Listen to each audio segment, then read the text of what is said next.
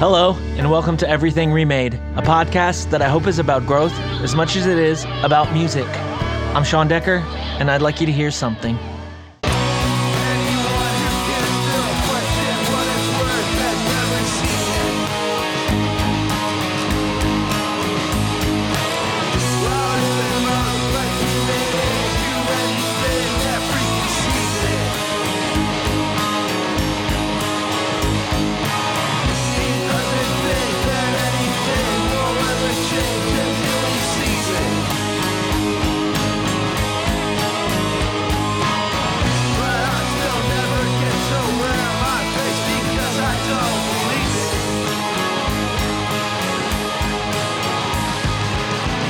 You're hearing Finally Free, Straight Face by Wes Meadows, which features my pal Wes Meadows doing all the things. You can hear it on the album Opened Up, which you can find on flowerpotrecords.bandcamp.com.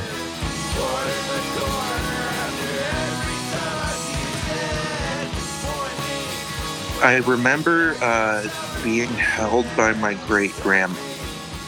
I don't remember exactly why or anything, but I remember that, and when I remember growing up and telling someone that I remember that, and they're like, that's borderline impossible. You were like 3 years old.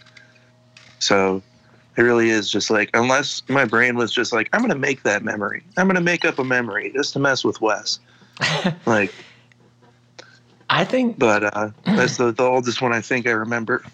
Yeah, I mean, I think either thing is possible, and that doesn't make it, in a weird way, I don't think that makes it any less real, even if it was something that you, like, gave yourself later, you know? Yeah, maybe just I had a really convincing dream about being 3 when I was, like, 8 years old or something, and it's just been, like, working through my brain so long that it's canon now or something. Yeah, I don't know. Do you have, like, any scent memory attached to that, or any? No. No, just, okay. Just, like, sometimes, you know, I don't know. This doesn't have anything to do with my earliest childhood memory, but it's definitely, there's a, like, sometimes I go into a hotel, like when I'm delivering, I'm like going to drop the stuff at the room or whatever, and there's a smell there in, like, when a hotel is fairly new, it's really quite specific, because it's not every hotel, it's not all the time or whatever, but there's something there that's like reminds me of when I was like 8 or 9 or something, and I visit my grandparents in Florida, and like the way their like condo hallway smelled, and it's really wild. Like it's wild. I'm doing this shitty job for these shitty companies or whatever, and I go into this hotel and I feel great for like 5 minutes, you know? Yeah. And there's like nothing else to that other than this scent that just brings back, you know, that memory. But yeah, I think love that's that kind of stuff. Yeah, I think that's really sweet, that memory you had. Hopefully you had a good relationship with your grandmother later on that you can remember. Yes? No? I mean, no. I don't remember, because she was like real old when I was born. Oh, okay. I'm so sorry. like, I mean, it's okay. I don't really have like, you know, enough of memories of her to like feel sad about it, really. You know, like, I just have like the one memory of like my parents being like, "Yeah, hold the baby" or whatever. Mm-hmm. Well, then, I mean, that seems even more precious then. Yeah, didn't know a thing about her except Right. that she liked me, I guess. Right. Presumably. And like, you live in Ohio now. Have you always lived in Ohio, or did you move around a bit? Yeah, I've always lived in Ohio. I moved around a bunch as a kid. My dad lived in a bunch of different places, generally around the Cleveland area. And then when I went to college, I moved to Columbus and went to Capital University for recording technology. And I stayed there for 4 years. Had a really nice time living there. I go back very occasionally. Like every couple of weeks, I try and find a reason to go down to Columbus. But I've usually lived somewhere between Cleveland and Columbus, like northern Ohio. Right. Where exactly do you live now? What's the name of the I town? live in Berea. It's a little bit southwest of Cleveland by, like 15, 20 minutes. Okay. And cuz like you're in Ilaria often enough or used to be anyway. So is it really close to that then? No, No. Elyria is like a good 30, 35 minutes away from where I'm at. Oh, okay. So you're just like in a different like section of closeness to Cleveland like Yeah. yeah. I'm not close. I'm not like near Lakewood. I'm not near Elyria. I'm not near like a bunch of things. It's like I'm the little like extra suburb that's tacked on at the bottom. And unless you zoom in like real far on the map, you don't even see us. Right. So you describe it as a suburb, but like how small would you say the town is? Like, is it like a one grocery store kind of town, or is it more like develop? Like how? I don't know how. You know what I mean? I don't know how to ask. Yeah, I know exactly what you mean. We actually have 2 grocery stores. Okay. We've got a Giant Eagle and a Mark's, which honestly I think is kind of overkill. We also had 3 Burger Kings for a while, and 2 of them went out of business. So I guess that they caught on faster than the gas stations and the grocery stores have. But we have 18,000 people in Berea, and I never really thought it was that small because there are a bunch of things surrounding Berea, and it doesn't seem like a tiny, isolated community. But I remember watching Twin Peaks a while back and seeing the population is like 50,000 in Twin Peaks. And everyone does that's not from Twin Peaks in that show is talk about how small that town is. It's like, damn, that town is like 3 times the size of my town. Yeah. Yeah, I don't remember what Lafayette's is like or, offhand, but I want to say it was something like 75,000. Damn. Which is not it, and it's like it's.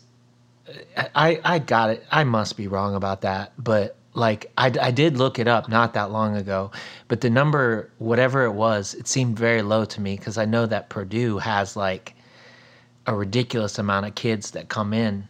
Now Purdue is in West Lafayette, which is technically a different city, so it doesn't apply to our like population or whatever.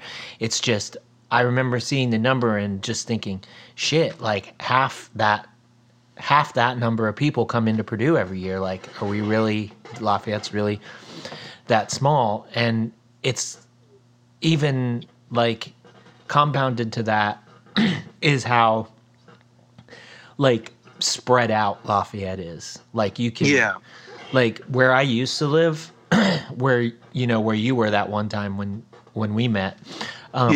Where I used to live is like a full, like nearly 20-minute drive from where I live now. And I'm not talking Chicago, like I'm talking no traffic. Like it's 20 minutes to get there. And it's like that it's still the same town. Like, and it's Damn, like, yeah, I that's mean, it's weird.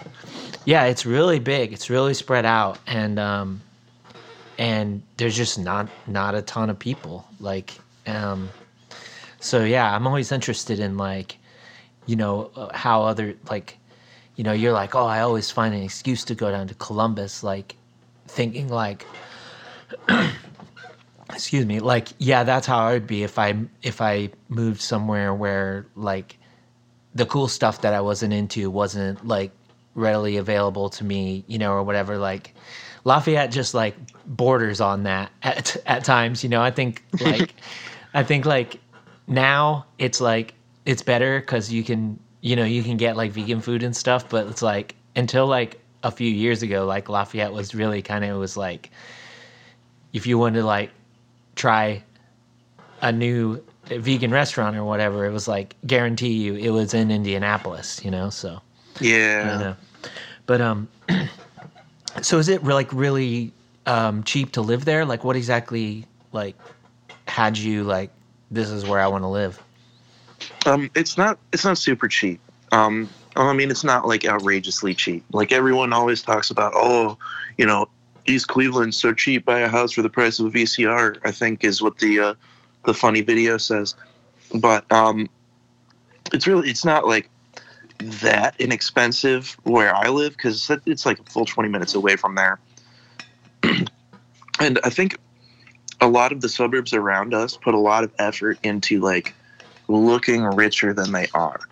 But Berea just is sort of like, it's modest. We had, a big quarry system for a long time, and now it's a bunch of lakes. And we mined sandstone out of it. We were the grindstone capital of America, for all that's worth. But, we have a lot of trains and a lot of highways that were built near us to export that stuff out. But we usually, like, a lot of the houses are designed for, like, a dude to marry his wife and have 2.5 kids. Like, every house is pretty, like, similarly made.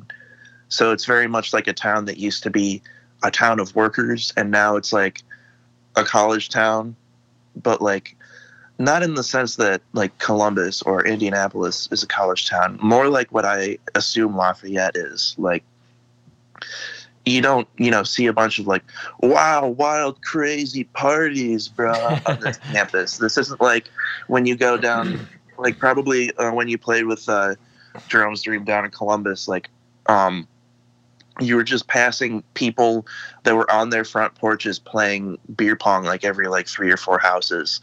Like, it's not a party atmosphere like Columbus is. Yeah. Kind of like going to Columbus for that reason sometimes, though. But if I'm not going for the reason of like going to a silly party and getting fucked up, Columbus is supremely annoying because of how many random drunk people are just like everywhere. Yeah.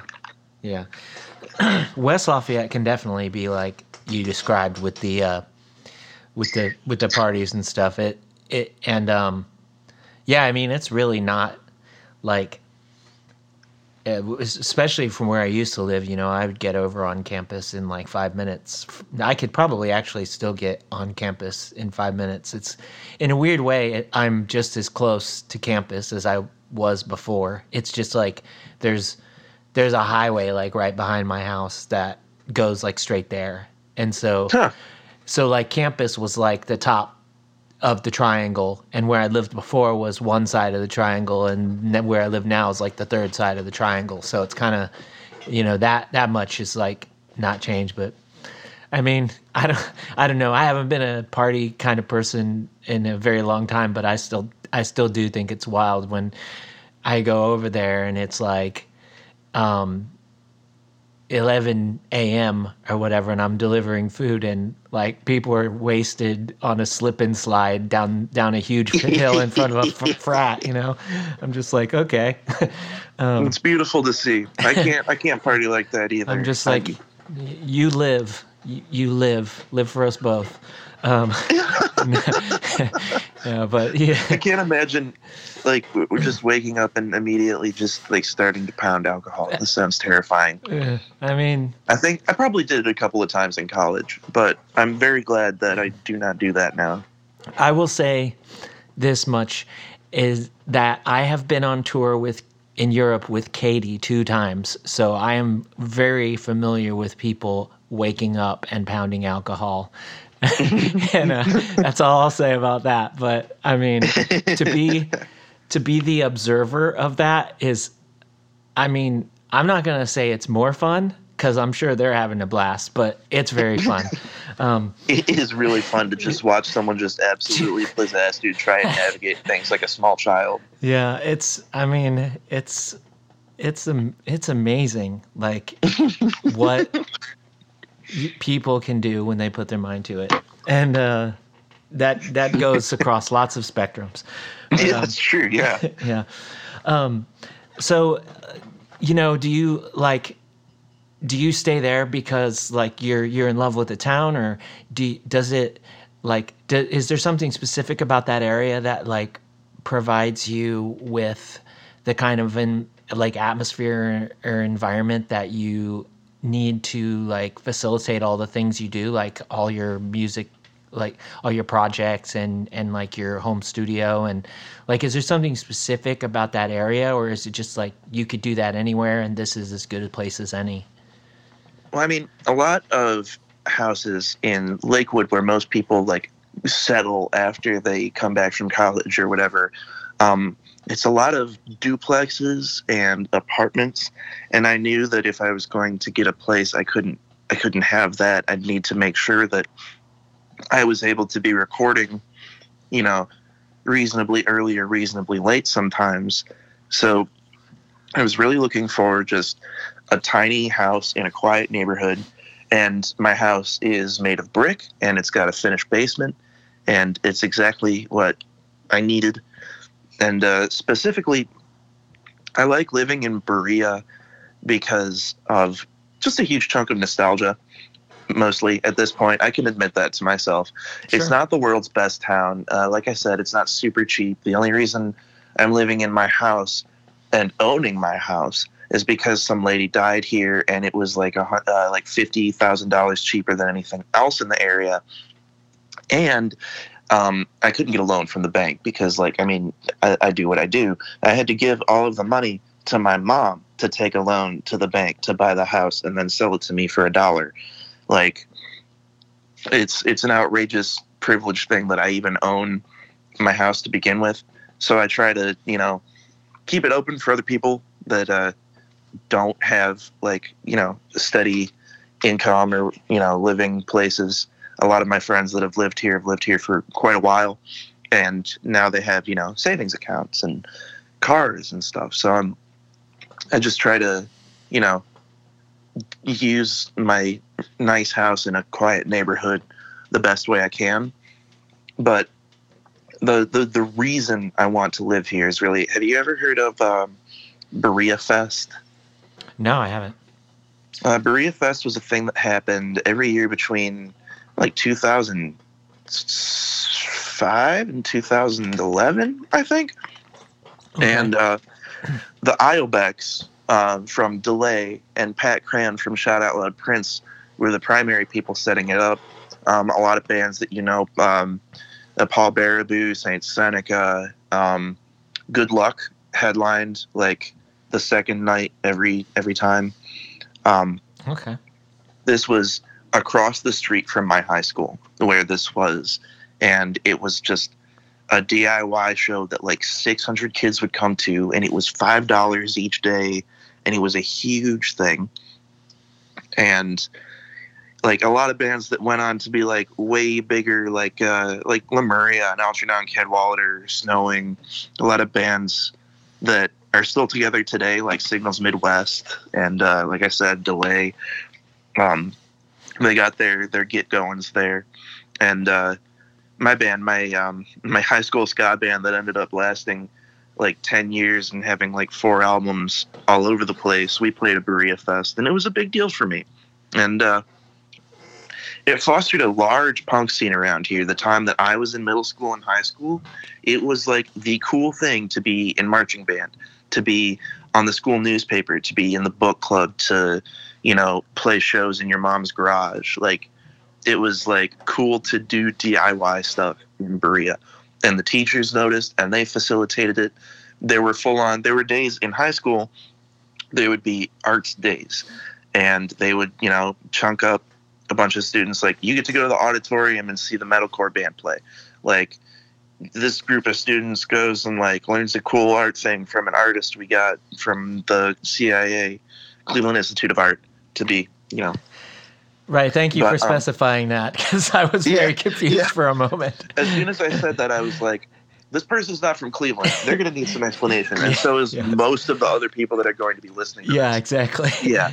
The Cleveland Institute of Art. Okay. Which is very different from an artist from the CIA. In most people's minds. We're going to teach you how to interrogate people and the art of interrogation. Yeah. The art of secrecy. But no, it was a really cool learning experience. And it was a great place to grow up and to experience that. As far as I know, there aren't many bands that are playing in the high school anymore. But I usually find one. I usually find a couple at the music college, Baldwin Wallace, that is in our little tiny town. That's how I find a lot of people that I sign for Flower Pot, because a lot of people come here and they expect it to be a fun college town, and it turns out you got to go a couple of towns over for that. And they just, they play their music and they do their quiet thing and they graduate and they move away. But like sometimes I'll catch the bands and be like, hey, this is actually a great place to be gigging. Like, you could play my house, you could go up to Cleveland, you could go out to Elyria, and I get a bunch of bands that like, probably otherwise would have only played like their buddies' dorm rooms or something, and get them out there and get them going and, check their demo and stuff. So it's a good inspiration for me. Like every time that happens, it's like, wow, I remember that now I've been recording bands for 15 years and I've been out of high school for 10 years. And I'm sure you can relate to that weird feeling of like, I've been doing this like half my life.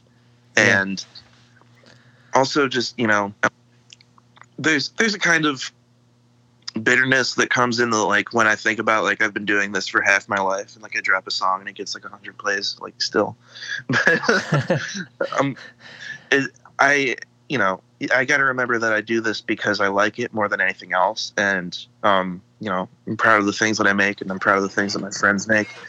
Yeah, I think I discovered the trick for me is to not look at how many plays.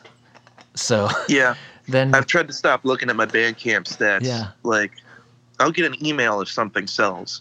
Like, it's useless to sit there and watch Right. the plays go up 1, 2, 3, 4, like all day. Yeah, I mean, you do you, like, to anybody, that's listening, like, you do you. If you want to, like, if that stokes you, if that, whatever. But for me personally, it was just like, I was like, I don't want to look at this anymore. Like, because I you're played like, the stats game hard for years, Yeah. and then I like stopped doing it this year, and I didn't really see a difference in the amount of sales I was making.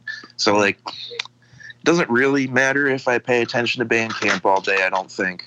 yeah, I mean, it's not like really a thing for sales or whatever for me, but I feel like I was taking it personally for some reason because I'm like, I know like way more people than this and they just don't care like to listen, but To be fair, Facebook has eternally squashed us. I think you and I both have a lot of friends on Facebook specifically, and like Facebook will show a new thing that we've done to like 30 out of the 3,000 people that we've connected to.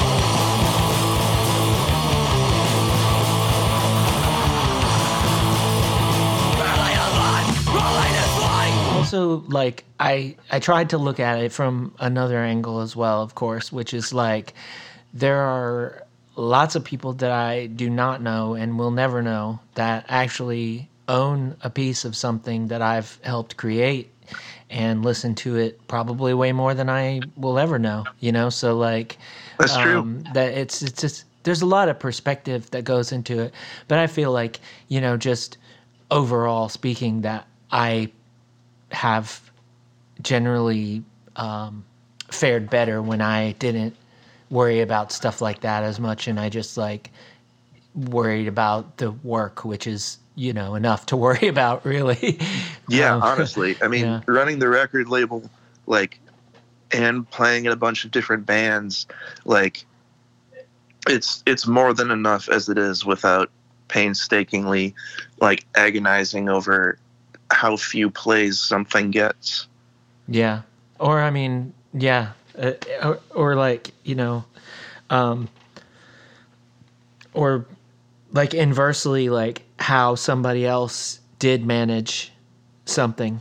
You know what I mean? Like Yeah. I think that a lot of people fall into that trap, which is like seeing one group of people or one person like succeeding, or in their eyes succeeding like out of nowhere, and just like, well, how did they do it? You know, and it's like, I don't know, you know. I'm not talking. I mean, for about, a bunch of bands, it's being funny on Twitter. It's looking like maybe like Eve Six has completely reinvented themselves 30 years after, 25 years after the fact they've been an active band, really, just by being funny on Twitter. I know Home Is Where, they're way more popular on Twitter than any other social media platform, and it's because they're funny. And I know that that's gotten a lot of their plays, just specifically like goofing around on Twitter. And there's people from the band Guilt in that band, right?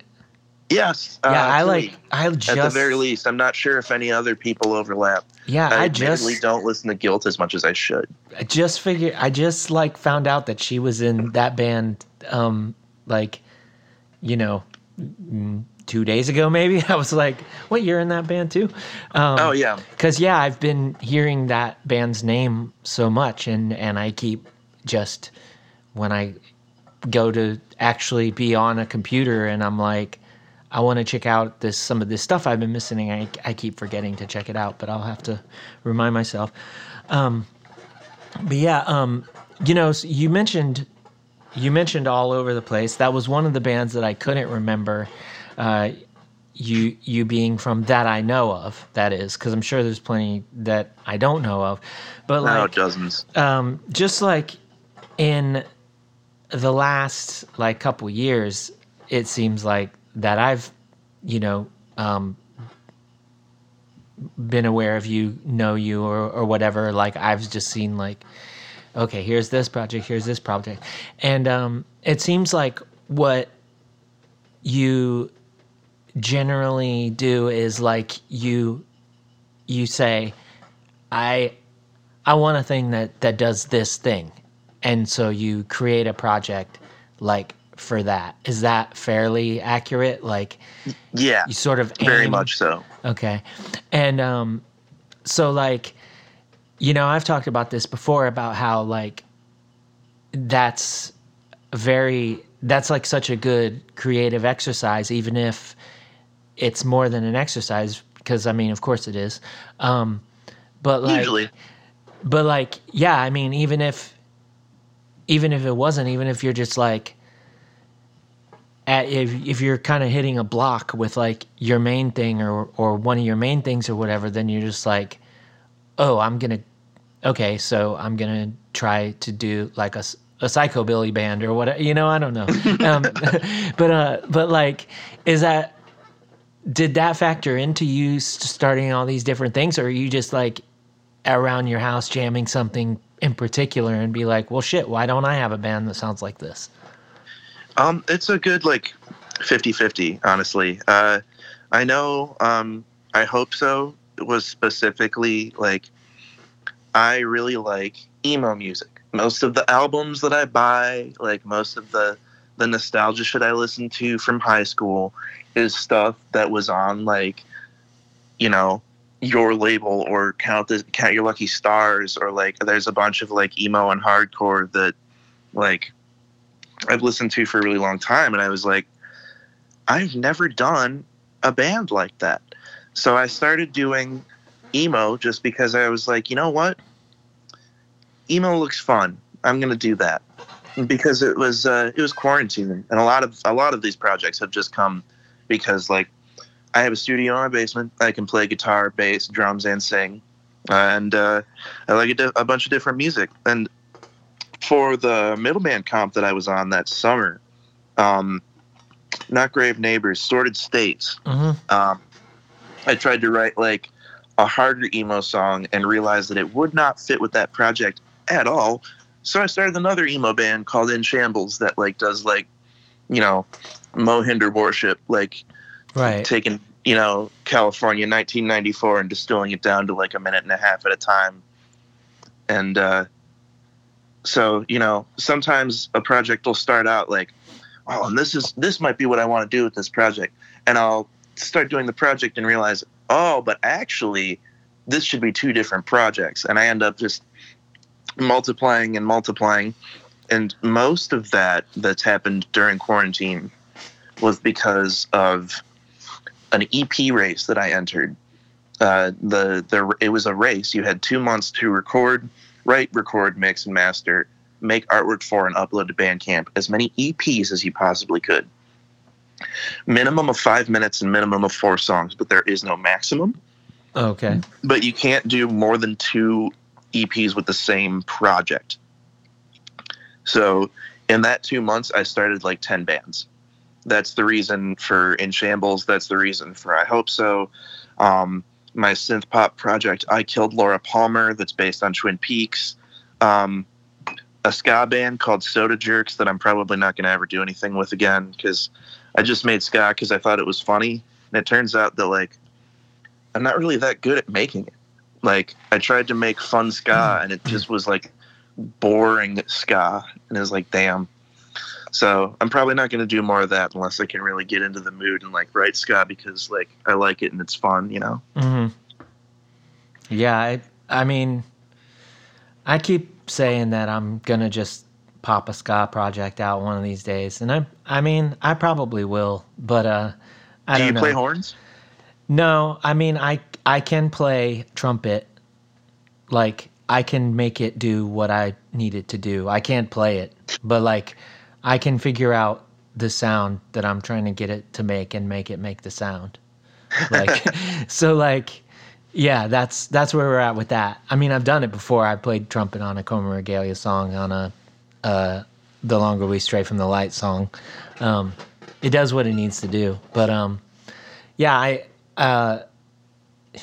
mean, I remember like I was in, I was in like high school when ska really like blew up. So like, I remember when it was a lot of fun, and that's something that none of the music that I play is ever like, it's like not fun, but a lot of the music when I want to just listen to music, I'm either like, I want to listen to something that makes me like feel a little more relaxed, or I want to listen to something that's like just really fun, and so I listen to like a lot of Designing a Nervous Breakdown by The Anniversary, or something like nice. Which is just like get the wee woo synths in there, you the just high and low vocals. Put that on, and you're just like, this is so fun.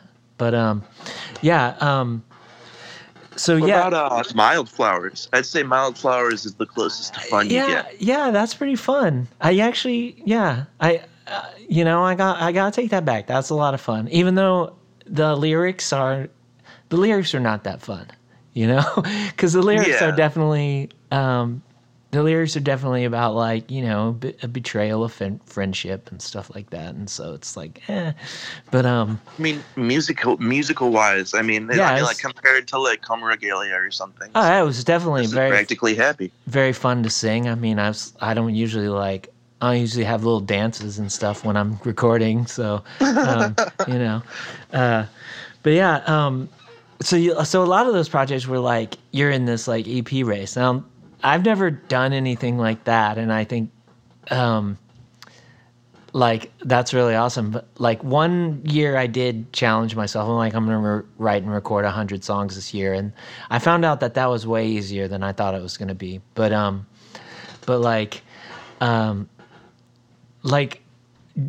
what do you like? What did you take away from that experience as far as like, did you find yourself like getting tired of it, or did the fact that it was like a challenge, a competition, like continuously keep you going? Or yeah, I kind of just made it my goal to make like one a week, because from the start, like there were a lot of people that dropped like 2 or 3 at the beginning and then like just stopped, and I figured like that they had run out of ideas or something. But then one of them I can't remember their name. Gonna have to look it up. And one of these dudes that had dropped like 3 or 4 EPs, and I was sitting at like 8 or 9 at that point. He dropped 7 in one day on the very last day of the contest. Oh. And they were all really, really well done and really, really well written. And it was just like, damn, dude, you win. I can't even, like, that's amazing. Like, good job. So was that like the album drop, the EP drop equivalent of like getting that late night eBay bid, like right before, like, is that? Yeah. Do you think it was just like he like really scraped in there the last minute, and I was like, damn, I cannot even be mad because this is so impressive. Yeah, that's wild. But after that, I really just I thought about like, well, some of these were fun. Why don't I do some more with a couple of these? So I did a couple more In Shambles songs, and then when I put the album out, a lot of people really liked it, and I've had a couple of people ask me to do splits. So I think I'm gonna do another batch of those songs. I'm gonna do a couple of splits next year with that. I hope so. Obviously, really took off. I made it my goal with that to like, after the first EP, the next round of songs, the next round of 5 songs would all be on different compilations. So, you know, obviously I did the Middle Band one. I did a Quiet Year one. I did, God, what else did I do? I did a lot. It was on Alien Heart Records one. I self-released one on that Nightmare of a 7-inch split. Oh, right. And, oh yeah, I left one as a bonus track for when I did the tapes later. But I'm gonna do a full length for that band. That's the next thing. I'm gonna write and record a full length for I Hope So. Awesome. Now, I really enjoyed that band. There's tons of projects to talk about. If we want to get into the minutia, we can. But the next thing I wanted to ask you about was, I believe it was Glassbiter was the one where you commissioned like tons of different people to do vocals. Yes. Okay, so I recently actually did that as well. I had a thing. It was 28 tracks, so I had, lots of different vocalists that I had hit up, and that went through many different things. Most everybody that I hit up ended up everything ended up working out well. A couple times it was sort of got ghosted, which was I'd prefer, of course, to just be told that it's not going to work out, and then it doesn't work out, then ghosted. But I also understand that like some people just have problems, like saying that they couldn't work it out or whatever. Like how much of that did you? And I mean, like I'm not, of course, not asking you to be specific and stuff because I don't want people to. Well, I'm gonna snitch. I'm here to tattle on the whole scene. These are all of the people that let down Wes. That's also your prerogative, But I'm saying I'm not asking for that specifically. Like I'm not trying to start trouble. I just want to hear about your experience and like, let people in on a little bit of how, like, it seems like sometimes I think people might think that this is a very easy thing to do when it's actually quite not. So like how, what was your experience like with that project, and, how many people would you say that you had hoped to work with actually ended up being a part of the project versus how many, you sort of had to improvise and find other ways to finish it? Yeah, there were a couple of vocalists that like waited to the last minute, but then got their stuff through. But there were a couple of people that like the day before the album was set to drop still hadn't sent me things.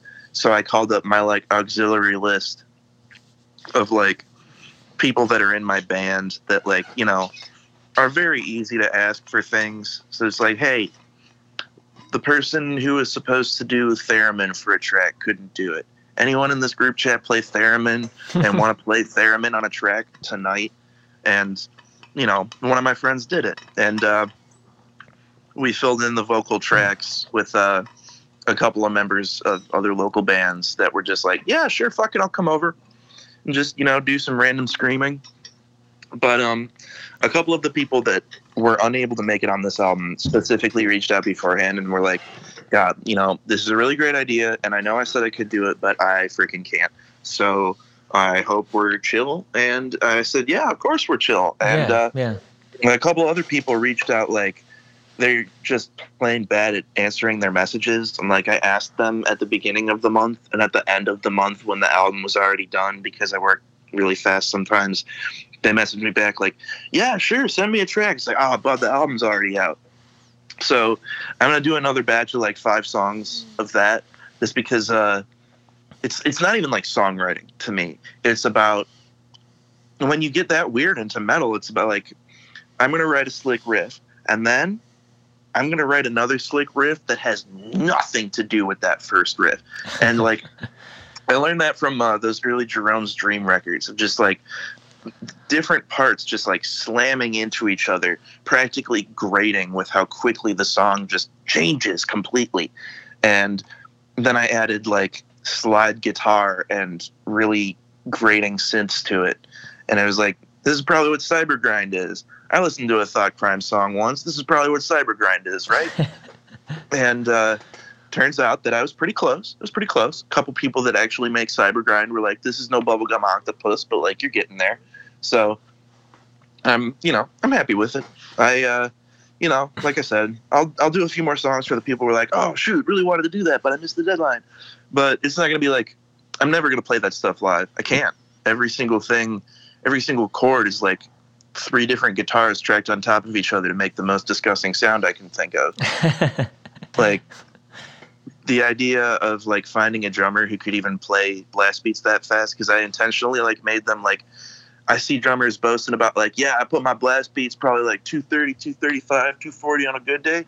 So my ass was like, this song's 260 BPM. I want humans to have a hard time playing this.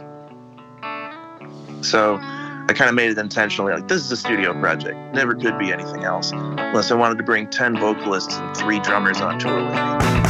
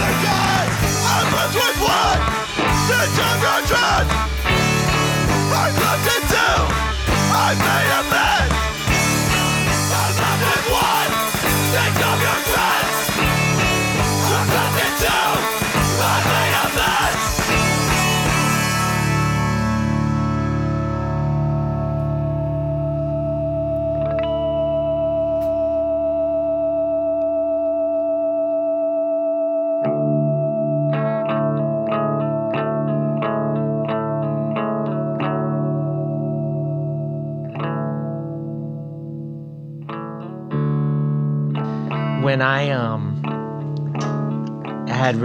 had finally received all the vocals from the project that I was working on,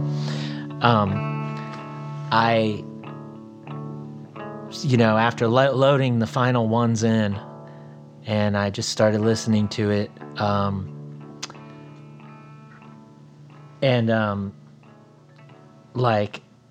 was like, oh, this was so much fun, like, to write and to record. And now I'm hearing all my friends, people that I've known since I was like a teenager to people that I just really became close with over the last year or whatever, and I'm just like, I was like a bit overwhelmed, and I was just like, oh, I know what I want to do. I want to put on my headphones and I'm going to play drums along with this, and so I did, and I was like, oh my God, this is so fun. And I just joked like to one of the people who did vocals on it, and I was like, but what if it was a fest and everybody who played on this band played, but also we did this whole album at the end, and everybody just came up and tore it up, and they were like, book it now. And That sounds awesome. it would be wild. Like it would be but I don't know how to like, I don't want to like overshoot myself here, but there's a band that's on the whose vocalist is on this, that like I could not possibly book a show at a place that's big enough to have this band play on it. Like, this band plays big places. Like, so like, it really would be a wild like fest. It'd be like, there'd be the headliner, and then like, there'd be a headliner for like each day or whatever, if it was like 2 days, and then like, there'd be a secret set by a band who I couldn't even let people know was going to play, because it would be absurd how many people would come. But yeah, that's going to be fun when that's out. But yeah, I mean, you know, as long as these things take and everything, sometimes, I mean, I just think it's so much fun, and we're really lucky to be in like the time we're living now where we can do this, you know? Yeah. Like, it's really awesome. So like you've mentioned Flower Pot Records a couple of times, and you kind of seemed like the impetus for that, at least maybe not in the beginning, but like one of your main things now is like you see like a band play, or you hear a band from like your area that you're kind of like, nobody's going to hear this unless somebody puts a little coal on their fire or whatever, you know, like, so like, did the label, was that always the motivation for the label, or was it just like, was it a place for you to put your own music, or a little bit of both? Or it was originally like for maybe a couple of months just a place where I would put my own music, because I've kind of been releasing at this breakneck pace since I was about 15, 16. I all over the place, this album and my second solo album and an album that I did with a friend were all coming out around the same time, and I was just like, you know, I bet it would look a lot more professional if there was just like a thing that just said, you know, all of these people work together or something, because I was a real big fan of Neutral Milk Hotel and like the Elephant Six stuff. I was a real big fan of Streetlight Manifesto and the Risk group that they made to, you know, outlive their old record label and stuff. So I really wanted to do that. Just, you know, there's not like, no one's ever signed anything. No one's like obligated really to do anything for Flower Pot. It's just sort of like, you're my friend. You want to do a thing? Awesome. Let's do a thing. And like, I've just sort of been doing that for, God, a really long time now. But there are a lot of bands that are my friends that I honestly think are just like the best bands in the world. And, you know, it's probably something to do with the fact that I love the people that are in the bands and stuff. But from, you know, sophomore year of high school onward, it was just like, I've got a box of CDs. I got ones from, you know, that girl from Choir, she wrote a piano EP, and that's in there. You know, I did an instrumental record with one of my friends in French class, that's in there. And just, you know, just making stuff all the time with my friends, and then just like selling CDs for like $1 from a box and just trying to make lunch money. And then I went to college and I took business classes and recording classes, learned what EQ and compression and delay and reverb do, and just, you know, continued to do the same thing with more knowledge and better equipment. And, you know, I've just been chugging along. But it really did start with just noticing how many of my friends like went to Berea Fest and then started a band, and like just were like playing a little circuit of like, you know, one of the clubs in Lakewood and like, you know, their parents' garage and stuff. And it was like, there needs to be a little, there doesn't need to be any more professionalism to this, but there needs to look like there is, so that people get more interested. because, and this is the third ska reference, because I was really into ska as a teenager. I know that Sublime, quote unquote, started Skunk Records just so they weren't calling like, hey, we're a ska band called Sublime to the bars. Like, they were calling like, well, I'm a representative of Skunk Records, referring to my client X band. Like, yeah. So I just wanted it to look and sound a little professional, but not actually be professional at all. Just so people would be like, wow, this band's got a label, huh? That's impressive. Not like, you're not completely glossing over the fact that the label like self-burned 30 CDRs and wrote the album title in Sharpie on them and folded them into a piece of paper at their mom's house. Like, a label's a label. Yeah, I mean, I've told the story many times, but it's, that's the way it happened with me too. It's like, it was just like, hey, it'll look better if we, and it wasn't my idea like any of the times either. But I am the one that, decided to keep going with it. So it's, not that I'm like not saying I don't enjoy it. It's just, it's funny how that works out. But yeah, one other thing I was going to ask is, so there's this other label that you've put some of your band's releases out, Sadnap. Is that also your label, or is that a friend's label? Sadnap is a collective. Everyone that is in the band, the You Suck Flying Circus, is allowed to release on Sadnap Records. Okay. They all share the login, and they all contribute to the releases. Okay. Because I was just sort like of the hey, why the hell not label? Because Flower Pot, tries to have a little bit of, I don't know, decorum might not be the right word, but like, I know that if I started putting all my noise and grindcore records on Flower Pot, it wouldn't get the same traction. Okay. And it, we might get known as a label that really can do anything, but we might get known as the label who, like, I don't know, man. Sometimes their stuff is really half-assed, gross sounding.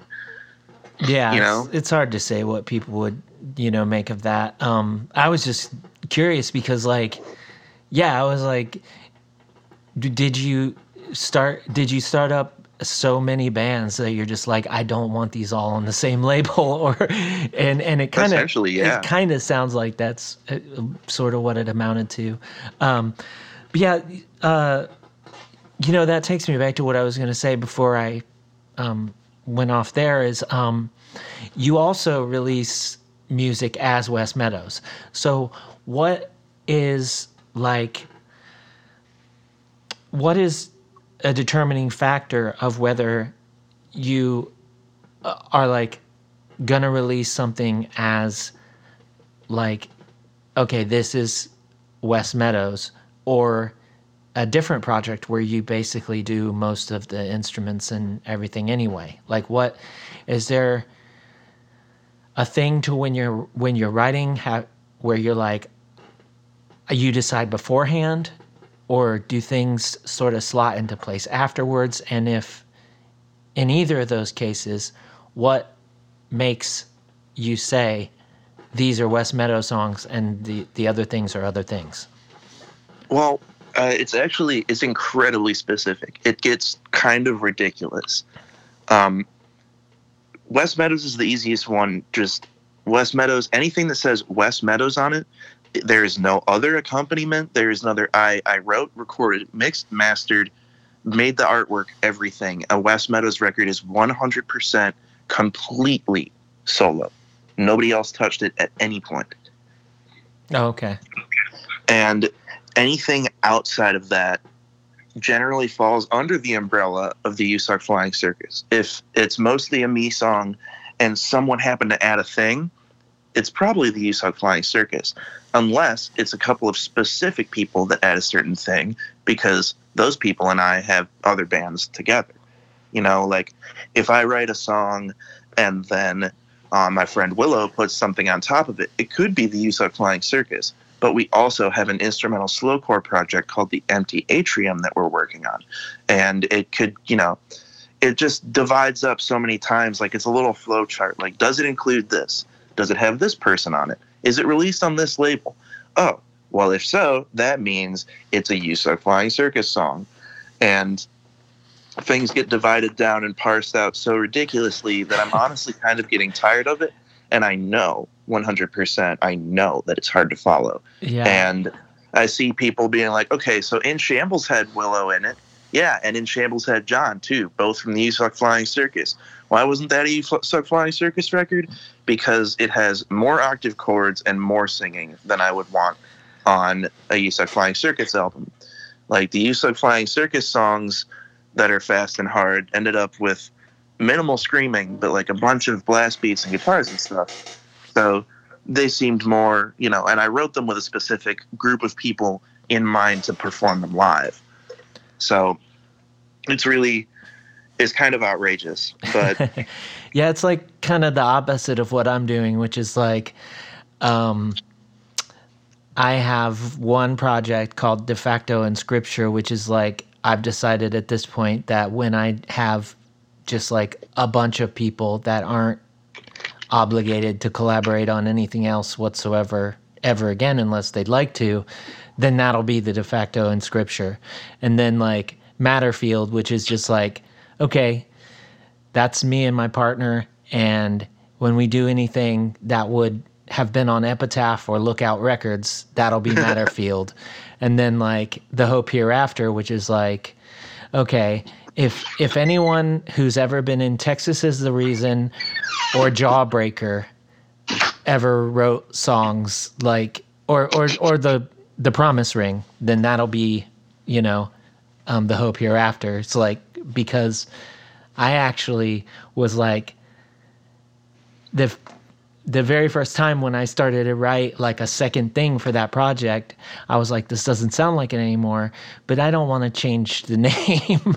Like, I don't want to come up with another name. I'm like, so I'll just keep going down this road. You had to know that, initially Coma Regalia was supposed to be a lot less aimed than what it was, and then like I started making all these other projects, so I didn't have to like scratch these various itches with one project. So that's kind of like a much less specific thing of how, whereas your tree just keeps branching off, I'm just like, I've got these branches and I'm like, well, whatever it is, it's going to fit on that branch. But yeah, I don't know. It's really interesting. I mean, it's just like, at this point, it's like deciding whether like, well, I want the discography to have lots of band names or lots of the same bands with lots of albums, like, but it's basically the same thing either way. It's like a bunch of songs that you wrote, and hopefully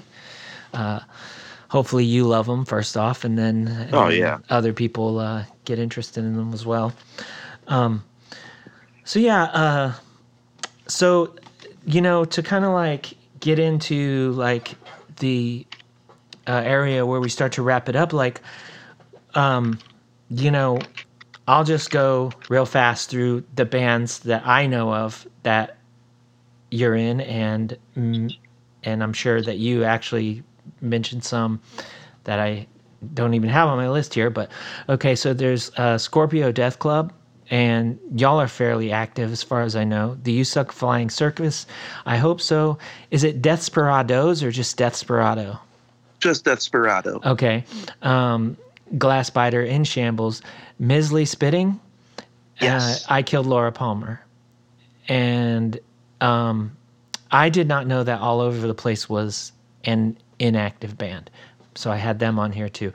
They're not inactive, but one of our members got COVID real bad. And every time they've tried to play drums since, like, they've almost like blacked out. So they're really not like Oh, damn. They're not trying to play fast, hard music right now, and Yeah, I get that. I don't really want to find another drummer because it would just feel weird. So, Yeah.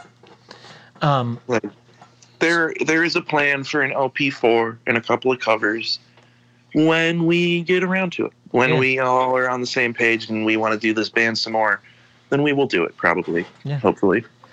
Very cool. Well, out of those projects, what are the things that you are like currently working on that you can talk about, like related to those projects, or like, or you know, whatever else that you're working on that's coming up really soon? Oh yeah. Well, I just did a really good solo record earlier in this year under West Meadows. The album's called Opened Up, and I did a little tour for it. I will continue to tour for it, and for anyone who is worried about going out to see shows, I do not blame you. I'm going to put out a live album of live solo takes of everything that is on that album and the other songs that I've been touring.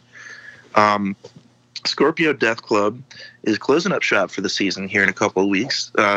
Scorpio season is well over, and we're going to go back into hibernation because I said someone book us another show, and nobody did, but that's okay. You know, we were focused on making the EP. We did our Halloween set and had a lot of fun. We'll reconvene in like August and write another song and do another post-hardcore cover. And, you know, hopefully in the meantime, people will continue to be interested in it because we will continue to like be active in certain ways. Our music is the background for a wrestler, Floyd McPanther from Shack Show Wrestling. Okay. So even if we're not playing, you will hear that song, you know, around every couple of weeks. Misley Spitting just did an EP, and we really like doing it. And we like doing it so much that we're probably going to do another one fairly soon. Glassbiter, like I said, you know, is going to do something else sometime. Same with In Shambles.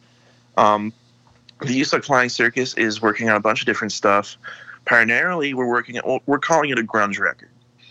I don't know if it's like, it's not like, we're not like reinventing Bleach or something here, but like a lot of it sounds like kind of like Hum, kind of like Shiner, Failure, stuff like that. A lot of drop D, heavy distortion, buried vocals kind of stuff. Mm-hmm. Because we've kind of been moving in that direction of like, you know, more like plodding, distorted shoegazy stuff, a little bit of vocals in there. And we're going to continue to be, you know, fairly dark sounding. I don't think there's going to be many blast beats, if any at all, on this record. So if you really like the last record, I mean, that might be a little bit different, but I think people will still like it.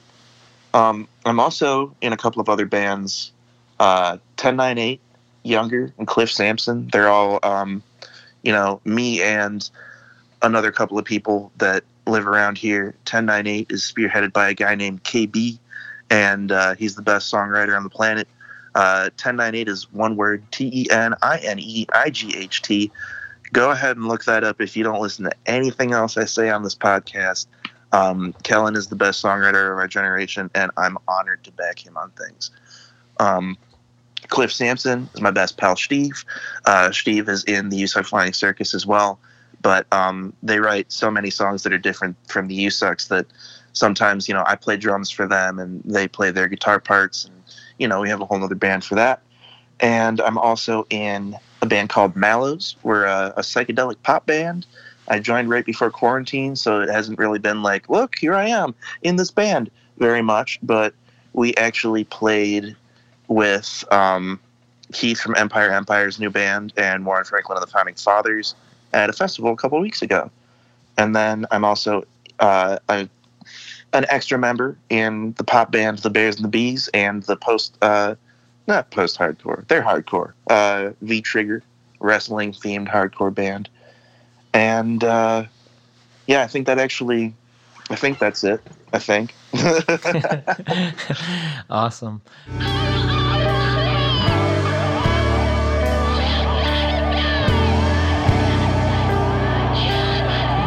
And that was my conversation with Wes Meadows. Thank you so much, Wes, for taking the time to chat with me. We are going to have some end of the year list conversations coming soon. I'll just drop those randomly whenever, so keep an eye out for them. And I also have several exciting new conversations that will be dropping every Monday. Keep an eye peeled, and you can follow Middleman Records on Twitter and tweet at us who you'd like to hear on the show. Until then, take care and do good things.